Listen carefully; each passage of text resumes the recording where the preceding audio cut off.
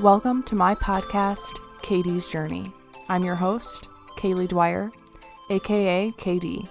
This show is designed for the lifelong learner, the curious brain, and the person who's probably always asking why. You'll be joining me on my journey as I meet new people, try new things, and gain the valuable insights of others as I explore my professional career. So join me on this journey if you're interested in doing the same. Hey everyone, welcome to episode 21 of KD's Journey. As some of you have been following along, I'm going through everything I learned at the 2021 OutBound Sales Conference, sponsored and hosted by Sales Gravy. Now, what I will be going over today is everything that I learned at the first in-person portion of this conference, and it was held at the Georgia World Congress Center, and this conference was actually one of the first in over 18 months hosted at that center, which, might I add, is absolutely massive. I've never been there, but it was absolutely an experience that I will not forget, so I'm excited to go back. But okay, day one of the first in-person conference. So really fun time, and honestly, the inner anxiety is like, oh god, a ton of faces that I don't really know. In a post-COVID world, what does this look like? I haven't been out in public. It really wasn't that bad. Honestly, I walked into the networking area where you have coffee and bananas and different fruit all before the conference starts. I walked in and I noticed some faces that are familiar to me through LinkedIn, and I'm like, wow, isn't this just so absolutely wild that we feel like we know people so well, and then you meet them in person and you're like, wait a minute, I think I only know you from your online self. I don't know. I just can't get over it. I still keep thinking about it. I cannot get over it. So if you experience the same type of reactions in a post-COVID world, then absolutely let me know, because this was my first time doing so. So it was pretty interesting to be there and experience that. I'm going to dive into a ton of insights that I learned at the conference, and it's not going in order of how I listened to them throughout the day. So I'm going to start off with a story that happened at lunchtime. I'm not going to lie. The coffee there was not for me. I need something a little bit stronger with many, many more shots of espresso. So I was on a hunt to find some caffeine by the time lunchtime rolled around. So, I got on an electric scooter, downloaded the Bird app. I thought it was pretty cool that Atlanta has these scooters just randomly lying around. It's pretty convenient. So I got on a random scooter. I was like, sweet, there's a Starbucks. I'm going to go there. And Starbucks wouldn't be my first choice, but you got to deal with what you got. So I jumped on my scooter and I started scooting myself to Starbucks. This is pretty embarrassing, so I don't even know if I want to share it. These are electric scooters. Yes, electric. So what does that mean? You hold something down on the scooter and it jets off into the night or the daytime, whatever. But yes, it's an electric scooter. My dumbass is on this scooter like I've never been on a scooter in my life. An electric scooter, might I add again. And I am pushing it, and I'm like, God, this is such a workout. My legs are exhausted. I was like, awesome. I haven't been able to work out, so 2 birds, 1 stone, go get some coffee, push myself across Atlanta. And then I had a phone call with Matt. This was after I found that the Starbucks was actually closed, and it was heartbreaking. So found a Dunkin' Donuts, and I was like, okay, well, I still have some time at lunch. So I scootered my way through the Olympic Park right there and manually scootered my way to Dunkin' Donuts, which was about a half mile up the street. So I'm having a phone conversation with Matt, and I'm like, oh my God, my legs are exhausted. And he goes, wait, isn't it an electric scooter? I kid you not. This was the moment in my life where I was like, wow, I truly was not thinking at all. I don't even know what was driving me to think that an electric scooter is not in fact electric and that I just need to scoot myself across town. Meanwhile, all these people are zooming past me and I'm just dumbfounded. Like, what? Do I even have a brain? So enough of bashing myself. I got Dunkin'. Actually, while I was in Dunkin' Donuts and ordered my coffee, there were these 2 women that were standing in front of me in line, and I wanted to stab myself in the eyes. Not only did they change their order like 18 different times, the Dunkin' Donuts guy wanted to die. I wanted to die. I was in a rush. I was going to miss the first session. And these girls have no idea what to order. It was incredibly infuriating. Then, when they finally decided what the hell they wanted, they didn't have any money and started, and I've done this before, put coins on the counter. And, in that moment, it just fueled my fire of, oh my, you gotta be kidding me. So, long story short, they finished their stuff, they left. It was my turn to order. The Dunkin' Donuts guy looked at me like, I'm sorry. And I was like, no, I'm sorry for you. And as he's making my caramel macchiato with an extra shot of espresso, I see a man walk into the Dunkin' Donuts, snag 2 Powerades, and then walk out. And I was like, am I on a prank show? Am I on a prank? Do they know that he just stole that? Is this a thing? Does he have permission? Thinking the best of people. Well, he didn't have permission, and I ended up telling on him because why not do that in Atlanta, I just saw someone steal 2 Powerades. What could anybody do without those 2 Powerades? I told the Dunkin' Donuts guy because this guy's having a day. He's having some long orders. Now he just got his Powerades stolen. He's going to have to account for them in his inventory. I feel bad. Now I'm going to be late. I tell the guy, he's like, oh my goodness, this guy comes in every single morning and walks out with these Powerades. And I stop and I think to myself, maybe if you moved the refrigerator away from the door, it would be further away and you'd be more likely to monitor that refrigerator. So I suggested that naturally, and he goes, it's not, he basically told me it wasn't his decision, and I totally understand that. You're working at a Dunkin' Donuts, so understand, because the powers to be decide where those refrigerators go. But, they just lost 2 Powerades. So Dunkin' Donuts in Atlanta, there's thousands of you, and I don't know exactly where I was, by the Georgia World Congress Center, please move your refrigerator. I want you to keep your Powerades. So anyway, he called the police, and I was like, well, I gotta scoot on back to the conference. So causing the trouble that I did, I was like, oh no, this is a long walk back to the conference center. So I looked at my scooter, and I looked at it almost like, please don't let me fall. And I powered on my app, the handy dandy Bird app. Powered on the scooter. I got on that baby and I scooted right away. It was not easy, and the sidewalks, depending on where I was, started to pose a bit of a challenge for my balancing act. But I held on to my large caramel macchiato with an extra shot of espresso, and I balanced that baby all the way back to the Georgia World Congress Center, all the way through Olympic Park. No, you're not supposed to go with scooters through there, but did I do that? Yeah. Are you kidding? I'm not going to go around. I can't. I'm balancing my Dunkin'. I'm going to be late. So I get back to the Congress Center, and all these people are looking at me. They're like, oh my goodness, where did you get Dunkin'? And I was like, well, you got to have some special balancing skills and a knack for telling Dunkin' Donuts people that they just got something stolen from their store. And as I walked back into the Congress Center, proudly with my Dunkin' Donuts, I then had to do the walk of shame back to my scooter. Do you want to know why? Because this happened to me at least 10 times in my entire time in Georgia. For this Bird app, you need to confirm where you left your scooter, which, I fully support, understood. You don't want to lose your scooters. So I always forgot. Every time I used a goddamn scooter, I always forgot to go take a picture of where I left my scooter. So I'd walk like almost all the way to my destination, all the way to my seat in the main area where the event was going on. And I'm like, are you kidding me?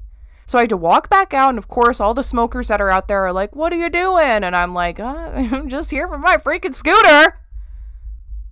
Actually, I was going to just say that wasn't that big of a deal, but honestly it was, because it happened 10 different times, and I did not learn from my mistakes. So as you can see here, the theme of Kaylee having rational thinking is just non-existent.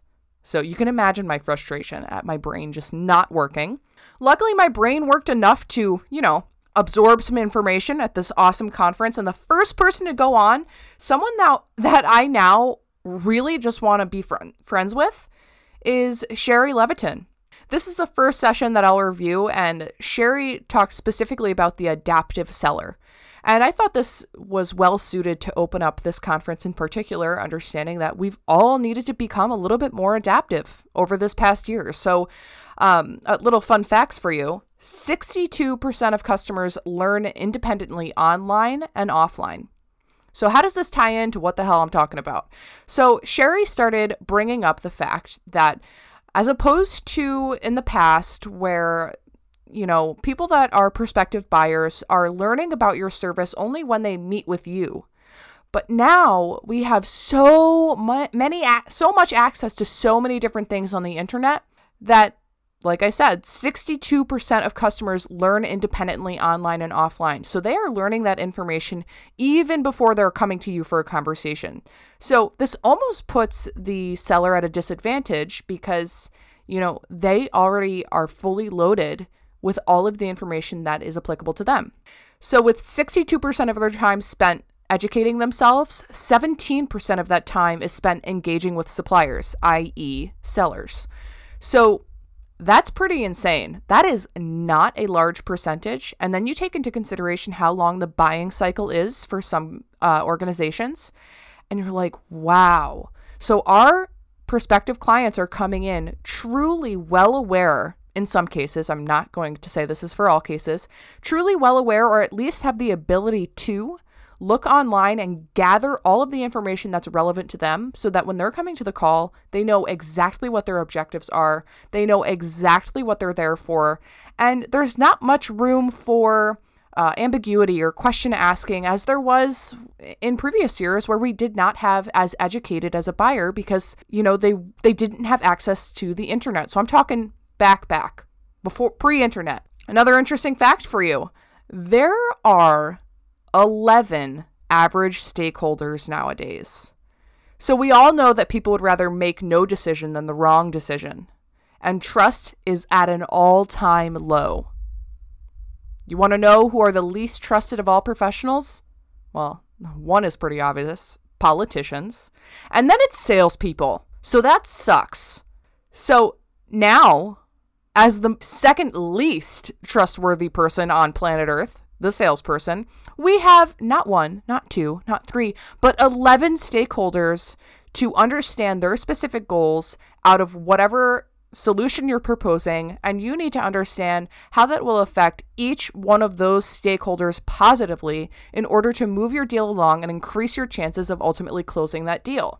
Well, this pretty much shocked me. I was like, wow, and that has a lot of truth to it. So we need a blend. Selling today is omni-channel approaches. And so you know what? When salespeople, if you're listening to me and you do email blasting like crazy and it's totally automated and you're not personalized whatsoever, you are one of the contributing factors as to why we're not trusted. And that was pretty aggressive, but really. Omni-channel approaches, that's what Sherry discussed, and it really resonated with me because I've been trying to leverage an omni-channel approach ever since I've entered into the sales world. Current sales processes have not adapted to these changes yet. When you're doing something different, like sending a video message, or similar to omni-channel approaches, if you're going through LinkedIn, or you're on Facebook, you're on Instagram, wherever your ICP is, and it's on a social platform, you are taking an alternative approach to the norm, which is email and phone calling. However, Sherry then suggested some four adaptations we need to make in order to keep up with change, and I'll share them with you here. It's called CAVE. And no, I'm not going to start describing a caveman because we are salespeople. Sorry, I'm really aggressive today. CAVE is connect, ask, value, engage. So let's break it down. C, connect. Social distancing offers new opportunities to access customers through technology. That's awesome. So take that as adaptation number 1. 2, ask. You need to identify all stakeholders, profile all stakeholders. Do you know their cat's name? And then consider the political landscape. You have to help navigate, gain consensus, and sell to number 2. You need to leverage video. And now you need to ask 11 stakeholders. You need to get creative. You need to start switching it up or you will get left behind. It's the type of questions that you're asking that also matter the most as well. So after you bring that prospective customer to the table, you are meeting with those 11 stakeholders. You need to ask great questions. So Sherry calls something a skin question, and these are surface level questions, facts, all things that you can find online, nothing that's differentiating you from the competition. The next is a bone question, the bones. It's a little deeper than the skin, so let's put our brains together here. This is a framework for your entire sales conversation. Similarly, it's the framework for, how we are here as humans. We have some bones. This is our framework. So these questions reveal problems or implications of those problems. The heart, that's next. So the heart questions, the place where sales are made. In a post-COVID world, it's the only place sales are made. How will your solution matter to them as a human, their life, their goals? This is the why to each question that you're asking. This is finding out what drives each stakeholder. The heart. Just think of honestly, this is a fantastic way of breaking down questions that you're asking. Just to interject myself, because as I was listening to Sherry describe this, I was like, wow, I feel like sometimes I'll catch myself with a lot of skin questions. And the fact of the matter is, I need to be at the bones and the heart. But then here's something even greater, the connective tissue. So a connective tissue question is a question that gives you the criteria for how the organization makes decisions.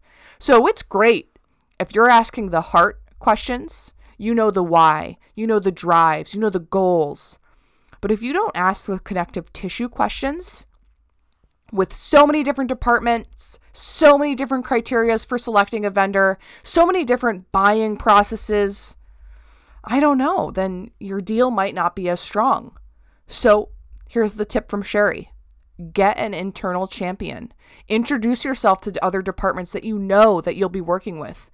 Do this proactively. Those are the types of questions that you should be asking. Skin, heart, connective tissue, and bones. I don't know why I said bones last, and bones. So let's get back to CAVE. So far we went through connect and ask, and now we're going to go to value. Sherry describes value as being a helping brand. Give your customer a framework to purchase a product like yours. Be a helper, not a pusher. Be an advisor. Connect customers to information they're unlikely to find on their own. So let's go back to the fact I said earlier. 60% of buyers are doing their education online. They are basically through the buying process before even talking to you. Make it valuable by telling them information that they can't just find in a quick Google search. And then develop a plan for which information and resources are provided to the customers. What would they find valuable? Do you have 2 weeks in between your next call? What can you send them in the meantime that'll help support them in the current challenges that they've already told you about? That's what Sherry means. Value. Focus on value. Always. Okay. The E in CAVE. Engage. It is so easy for people to get distracted. My little brother stayed at my house for 2 weeks, and I swear, this kid is like, I'm on classes. You go over, and he is on a different browser playing a game. Hate to break it to you. The work from home environment has led to distraction. In the first 2 months of being at home, I saw all my recent college grad friends that also got full-time jobs on their computers enjoying life and then having a huge flat screen TV behind them and they're playing a video game. Adults. These are adults. Barely. And this is what people are doing. Now, I'm not saying that every person is doing this or every employee is taking advantage of the work from home life, but people are just overall distracted. Emails going off every 5 seconds. Do you know how many emails your customer is getting? From people just like you. So make their time worth it and make the time valuable that you do have them on the call. And understand that people only retain 10% of what they hear. But the more of the 5 senses that you can use when you're communicating to a customer, the more likely that they're able to engage and buy from you. So the 5 senses is pretty tough when you are in an adaptive selling environment, so AKA virtual. So you got to get creative. Like I said, use video, give visuals, send them something, send them a gift. Make your buyer know that you appreciate them, that you value their time, that you value everything that they've told you so far, and that you respect their trust. At the end of the day, it's a relationship. So engage with them, and ultimately it'll also support the end goal of avoiding easily distracted people. Okay, so I'm going to transition since we just went through CAVE. The 3 types of behaviors of a seller, they're all different. So if you identify yourself as one of these, let me know. There's the giving type, saying, I can get you a lot more information on that. If you know Donna St. Louis and her sales training, she coaches this to the curious cat or the newbie, the person coming in asking, what makes it different? What is it? Why do I need it? Or they're looking for quantities, qualities. Why is it different? Or they're a Seymour. Notice all of these 3 are not any type of person that's yet ready to buy. So, or they could be a Seymour asking for more marketing information. They need more things to put in their back pocket before making a decision. So if you're the giving type of seller, you'll be the person to be, I can get you more information on that, and return it back, and odds are you won't hear back from that person. Or you can be the telling type of seller. You can tell your prospect, let me tell you what you need. Let me tell you what you need to know, and nothing more. Let me be your only source of information. And then there's the sense-making type of seller. Now, this is approaching your buyer and saying, hey, listen, there is a lot of information. Let me help you make sense of it. I'll teach you how to buy a product like mine, and here's what you should consider. This is being an advisor. You don't want to coach someone to strictly look at your product under a spotlight as if it's the only thing on the planet, because it's not. It's not. There are new things, new inventions, new everything popping up on a daily basis that are absolutely flooding your potential buyer's brain. And they're flooding your brain too. You're affected by it as well. So I'm not just singling out everybody that's not a salesperson. We are all buyers in some sense of the way. So be a sense maker. Help your prospect gain a better understanding of what they're looking for. And you might discover that they're not actually looking for your product or solution, and that it might make more sense for them to look elsewhere. Well, do you know what you do in that instance? You provide your prospective customer with as much information as possible to help them make the right decision, connect them with partners, connect them with organizations that you know will be able to support their specific needs. Help them. Because at the end of the day, if you lose the business, that's fine. You did your job. If that person did not actually need what you were selling and there wasn't a pain there, well, why would you have wasted your time and their time to go through an entire buying process only to reach that conclusion in 3 months instead of 3 days? So that was Sherry Levitin. Absolutely fantastic insights. Fantastic. This kicked off the start to the conference and I was like on fire. On fire. It was ridiculous. I was so engaged. And you know how people are easily distracted. What Sherry told us, I was not. I was seriously just staring and taking notes like a crazy person. And then Jeb Blunt jumped onto the stage, and he is the CEO of Sales Gravy. So he was doing a ton of presentations. He has a ton of fantastic books. I know he just came out with a new one called Virtual Training. Definitely recommend Fanatical Prospecting. That's the most recent one that I read, but I recommend all of his books for sure. So he jumped on the stage to run through 5 habits of ultra high performers, and instantly my ears perked up. Even though Sherry had just jumped off, I was like, damn, I want to be an ultra high performer. Even though I feel like I am a pretty high performer, I want to be ultra high. So what's discipline? Jeb immediately jumped into this. This is sacrificing what you want now for what you want most. Think about that. Do you want a $500 pair of shoes? By the way, I've never spent $500 on a pair of shoes in my entire life. Probably a horrible example. But let's just use the shoe example. You're at the mall, you see these awesome shoes, they're $500. But you have goals and you have things that you're saving for and you have things that you want to do. Why would you spend $500 on a pair of shoes? It's not going to bring you anything other than the instant gratification of the shoes, of how they look. Same thing goes with making cold calls, sending cold emails, having meetings, whatever, prospecting in general. It's Friday afternoon, it's 3:00. What you want right now is to get up, go outside, and put some sun on your face.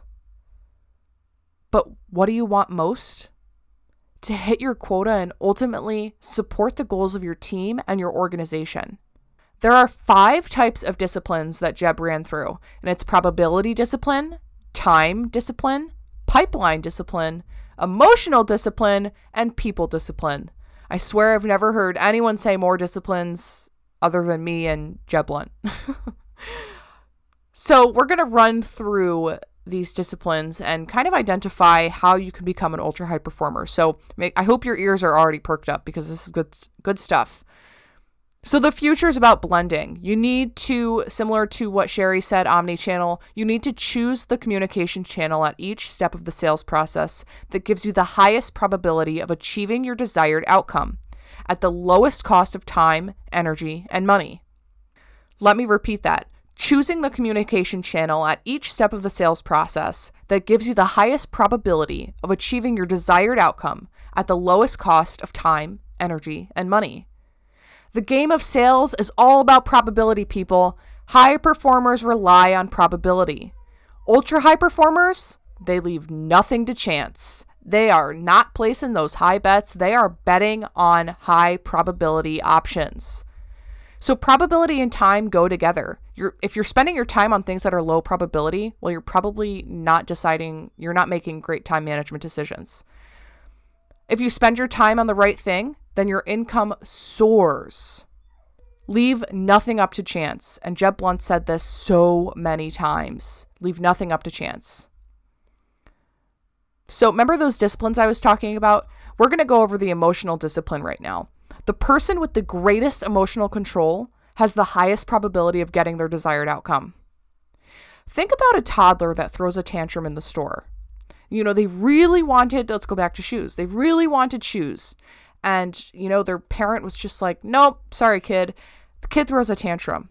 Now they are lessening their probability by so much about getting those potential shoes because they are throwing a tantrum. It's embarrassing and they got to leave the store. And now mom or dad's pissed. So in any conversation, the person with the greatest emotional control has the power in the conversation. So this is also personal life too. You could think about that. So relaxed, assertive confidence. Jeb calls this RAC. People lean into you. It's a form of leverage. Be relaxed, assertive, and confident. Have you ever heard of the universal law of need? The more you need to win, the more likely you are to lose. And this happens because emotions are contagious. But going back to what I just described, relaxed, assertive, and confident, you're not giving off that essence of need. So for putting this into perspective, at the end of the month, you're nowhere near your goal. And you need to reach out to multiple customers to try and hit your goal. When you're conducting these conversations, you more than likely sound like you're full of need. You need something from them, and you sound a little bit desperate. And you don't want to approach any prospective buyer like that because you can almost smell it. But when you are going and having those conversations in a relaxed, assertive, and confident way, the 5 most important questions that your buyers are asking and thinking about you is the question, do I like you? Do you listen to me? Do you make me feel important? Do you get me? And do I trust and believe you? It sounds really freaking deep, but that's the truth. That is what's going through people's minds. That's when you meet someone on the street. That's going to your hairdresser. That's just general questions that run through people's brains. And that's what your buyer is thinking. It's no different. For an emotional experience and generating that emotional experience, people will forget what you said, what you did, but people will never forget how you made them feel. So let me repeat that. People will forget what you said, what you did, but they will never forget how you made them feel. So moving on to a super impactful session that was done by Mark Hunter of The Sales Hunter. His last name is very fitting to what he does for a career. This was an awesome session, so I'm going to jump right into it. And Mark instantly came on stage with so much energy, so much power, and he was just so confident in everything that he was discussing. It was crazy. He was a fantastic speaker. And he basically ran through the fact that transactional is out. If you're transactional, the internet is going to replace you. So don't sell the product, sell the outcome. So if transactional is out, then what's in? Relational. Relational is in. It's about building relationships. Everything that we just went back to. Then he dives right into what is sales leadership. And at a high level, sales leadership is about helping others see and achieve what they didn't think was possible. Sales I promise you, it's not a job. And it's also not a profession. It is seriously a freaking lifestyle. The amount of patterns that you need to start adopting, the lifestyle changes that you need to do in order to just have these qualities of an ultra high performer is radical. It really is a lifestyle. And once you make this switch, everything changes. Life seems more balanced. You feel like you have more control over things. You have a better idea of multiple things going on in your life at one time. And you feel like you have a handle on all of them. So this is something really cool that Mark said. And he has this rule called the 10 a.m. rule. By 10 a.m., he wants to accomplish something significant, whatever that is, just something significant. So by 10 a.m. and by 10:01, he can answer the question, what significant thing did I do today to move my sales forward? If from 10:01 on is shit, at least you accomplished something. So it's playing little mind games with yourself. And that's something I've gotten really familiar with, is just convincing yourself that it's fun. I was on a team meeting the other day and I told everyone, when I get super just hating life, making cold calls, I stare at my computer and I just smile. And just by smiling, my entire attitude almost completely changes and is right on its side. And I just feel a little bit better. And that's a mind game I'm playing with myself alone in my office. What a freak. So Mark's challenge for the group before he jumped off stage was to take your goals to the next level and figure out your 10 and 25 year goals. Jeez. My God, in 25 years, I hope I'm a millionaire. I think everyone says that. Or happy. That's good to say too. Okay, then next, Victor Antonio jumped on the stage, and I swear I was dead. This was the funniest. I don't want to say that. Man, I was just going to say the F-bomb, but I can't bring myself to do it on a podcast. That was my inner brain talking, and that perfectly leads me into Victor Antonio's session, How to Sell. Now, do you guys all know that movie Inception? I'll just wait a second, silent pause. Kaylee's thinking that you're probably thinking in your car, yes, I've seen the movie Inception. What does it have to do with how Victor Antonio does his presentation? Well, he did a presentation within a presentation, and it was hilariously awesome. I was sitting and laughing at my seat like an idiot, but I was also learning so much because he talks about these concepts in such a simplified and almost comedic way that it's not simple or comedic at all. It resonates with you personally, and I believe that it's so strategically done that it just exudes experience in being a professional speaker and sales coach and everything of the above. But so first, Victor walks through moments of influence, what they are and how to identify them. So he lists 5 things: the transition zone, consumer velocity, interception rate, touching the arm, and then the endowment effect. So the one that I found most interesting, I'm not going to run through all of these because, like I said, I'm pulling out the things that I thought were most valuable to share here on this podcast. If I was going to tell you about the entire conference, I would tell you to buy a ticket because it's fully worth buying a ticket. So I'm going to just talk about the endowment effect. This piqued my interest, like I just said, and straight up, this is taking mental ownership of something. You have a hard time of giving it up. And I'm not going to lie, I have had this thought in my head since I got back from the conference, and I'll explain it right now. Wow, I just stuttered through that entire sentence. I have no water near me, so I'm pretty much dying. Take mental ownership of something. You have a hard time of giving it up. There are so many moments of influence where you can use this strategy. So strategy number 1. Let's say I went to the Tacoma dealer, or the Toyota dealer to get a Tacoma. And I got this fully souped up Tacoma. It looks sick. I got that car right in front of me. And then I see just the basic model Tacoma. And they tell me I can add blah, blah, and blah to make it however I want. But I had already seen the fully souped up Tacoma and I loved it. This one will obviously have the higher average price. And you don't In the sales process, you don't want to give anything up. You start high and move down. You can always take away. Always. Similarly, I see this fully souped up car and I'm like, oh my God, how much does it cost? They give me the price. I'm like, ooh, that's steep. And then I see the base model. I see how many, I have to add what I want, calculate the average price. Then I start considering, well, do I really need that? Because then you start seeing the lower price and those differences. You start asking yourself some questions and it seems like too much of a headache. And then you look at the fully loaded car, the fully souped up truck. You're like, oh man, it has everything. I can make that price per month. I could definitely pick up an extra shift. I hope no one's saying that, and that would be a poor decision. So, but anyway, you don't want to see things taken away from that car. You already saw what you could have.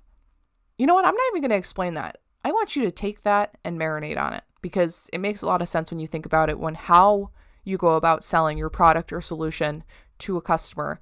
However, if you're not selling someone something that they need or something that will solve a pain or challenge that they're having, and you're just throwing things at the wall to see what sticks, I would definitely not recommend doing that. That's not a fully souped up Tacoma. That is just, I wanted to see a Tacoma and you showed me 8 different junker cars. So don't do that. But if they actually need it and you're able to plan out a strategic plan that meets all of their challenges, reaches all of their goals, but it's way over their budget, well, you might want to consider showing them showing them what it could look like at that level of engagement. Or you could show them the smaller option. And then at that point, once you start adding individual products or services, it starts to look like a whole lot more. And then they start asking the question, do we really need that? And that's definitely not a position that you want to be in because you can't really argue. Aside from saying, here's the fully souped up one now, and now you've already seen the lowest price. I don't know, something to consider. So that was at a high level where I really got hooked into Victor's presentation. So he also said sequence matters. So he pointed to the left half of the room, and he showed them an empty glass and then filled it up. He filled it up half full. I should have said that. He filled it up halfway and then asked the left half of the audience, is this glass half full or is this glass half empty? And because he poured the water in right in front of them, half a glass, they said half full because he just put some water into it. Then he looked at the right side of the room. That was my side. And same glass, he fills it up to the top. And then he dumps out the top half, just leaving the bottom. And then he asked us, is this glass half full or glass half empty? And because he emptied the water right in front of us, and because of the sequence of how he did that, everyone responded, well, the glass is half empty. So sequence matters. That's the takeaway there. After Victor, another powerhouse jumped on the stage, and it was Meredith Elliott Powell. She's a business growth and leadership expert. I actually just watched a LinkedIn Live of Meredith Elliott Powell and Mark Hunter today, and it was pretty cool. They were talking about economics going on in current society, what you should be looking out for. Yeah, highly recommend. Definitely go follow everybody I'm talking about on LinkedIn because they just have insights upon insights on a daily basis. So Meredith jumped on stage, and similar to what I just said on their LinkedIn Live conversation today, turning uncertainty into a competitive advantage. So if you manage change, then you're already behind. Change can be your greatest opportunity, but only if you see it coming. The second that you're managing change, you're behind. It's like saying being 5 minutes early is on time and being on time is late. So when change is high, uncertainty is rapid. So let's put it into perspective. You're at an organization and there's a lot of change going on. People are leaving, and it starts to generate an emotional response. And your uncertainty is really, it's just widespread. The entire company is uncertain. Employees are uncertain because change is high. There's a lot going on. that generates more questions and emotional responses than you would have preferred or would have typically experienced. Meredith suggests that you should leverage these factors to assess every quarter when times are calm. In moments where there's not a lot of change going on and everything is fairly normal, you should assess the following: society, competition, economics, politics, technology, industry, and customers. So she also discusses strategy on gaining insights to securing your organization. So since businesses grow from the inside out, in an uncertain marketplace, you honestly cannot help new customers until you understand what problem your existing customers have. Does that make sense? You should be interviewing your customers, having conversations with your customers, understanding what their entire business is like. How are they being affected by the current state of, honestly, the economy? For organizations that are kind of bouncing back in a post-COVID world, people likely don't have the same problems as they did pre-COVID. A lot has changed in the past year that has introduced a lot of different business issues that need to be addressed at the business level. Talk to 10 existing customers. That's actually a challenge that she challenged the audience with. 10 existing customers and ask them 3 questions. How's the business? What's your focus? And what problems are you facing right now? Problems your customers have are problems that your prospects have. They're the one and the same. Your prospects are your prospective customers. So when you interview your existing customers, you essentially have all of your answers already within reach. So what this will enable you to do is to get relevant and solve the problem. What worked in March might not work in June, and what worked in June might not work in September. There's more changing on the outside of the business than the inside, which is why you need to look at how the business grows and how it changes, talk to the existing customers, understand what's happening on the outside, and then approach it. She broke down 3 different concepts, and it's called seeds, weeds, and needs. Seeds are, what are you doing that's working? Weeds are, what's weighing you down and preventing you from closing a deal? And needs are, what are you doing that you're not doing that could change the deal? So she brought up having to ask those questions when you're assessing the business as a whole. And I think that's massively important. Moving on, I just sprinted through that. Art Sabzik, I think I'm saying his last name wrong. Oh, dang it. Art Sabzik, Sales Success Secrets of Top Performers. This was a great one.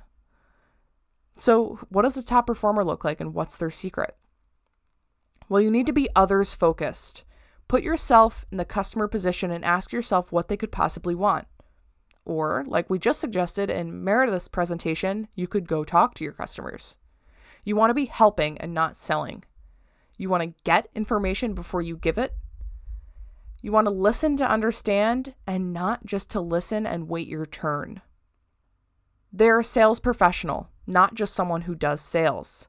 That is a secret of a top performer. So going back to one of the other presentations I just ran through, being in sales is a lifestyle. It seriously takes over your entire life from just a gaining better habits perspective. So that's a secret of a top performer. It's your identity. It's not just an action. And it's more important than goals. Asking yourself, what is the identity I desire, and what are the habits of a person who's already at the level I want to obtain? So more important than goals is identifying a place where you want to be, finding a resource or help to get you along the way, and putting that at a place just out of reach that you're working massively hard for it. Art then goes through the 2 P's of listening.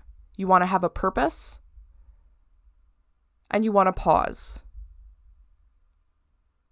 They're saying something that's going to help you to have you help them. So listening with purpose is so important to make sure that you have a full understanding of exactly the challenges that they're sharing. And the second P of listening is pause after you ask a question. Shut up. This is something that I have heard so much in the beginning of my career. Ask a question and shut up. And now it really makes a ton of sense. And then pause for 1 to 2 seconds after they answer. 2 key things here. Make sure that you don't interrupt them. And if you actually pause, the person you're talking to might actually keep talking and give you better information. This was my longest podcast ever today, and I just went through all of day 1 of the 2021 Outbound Sales Conference.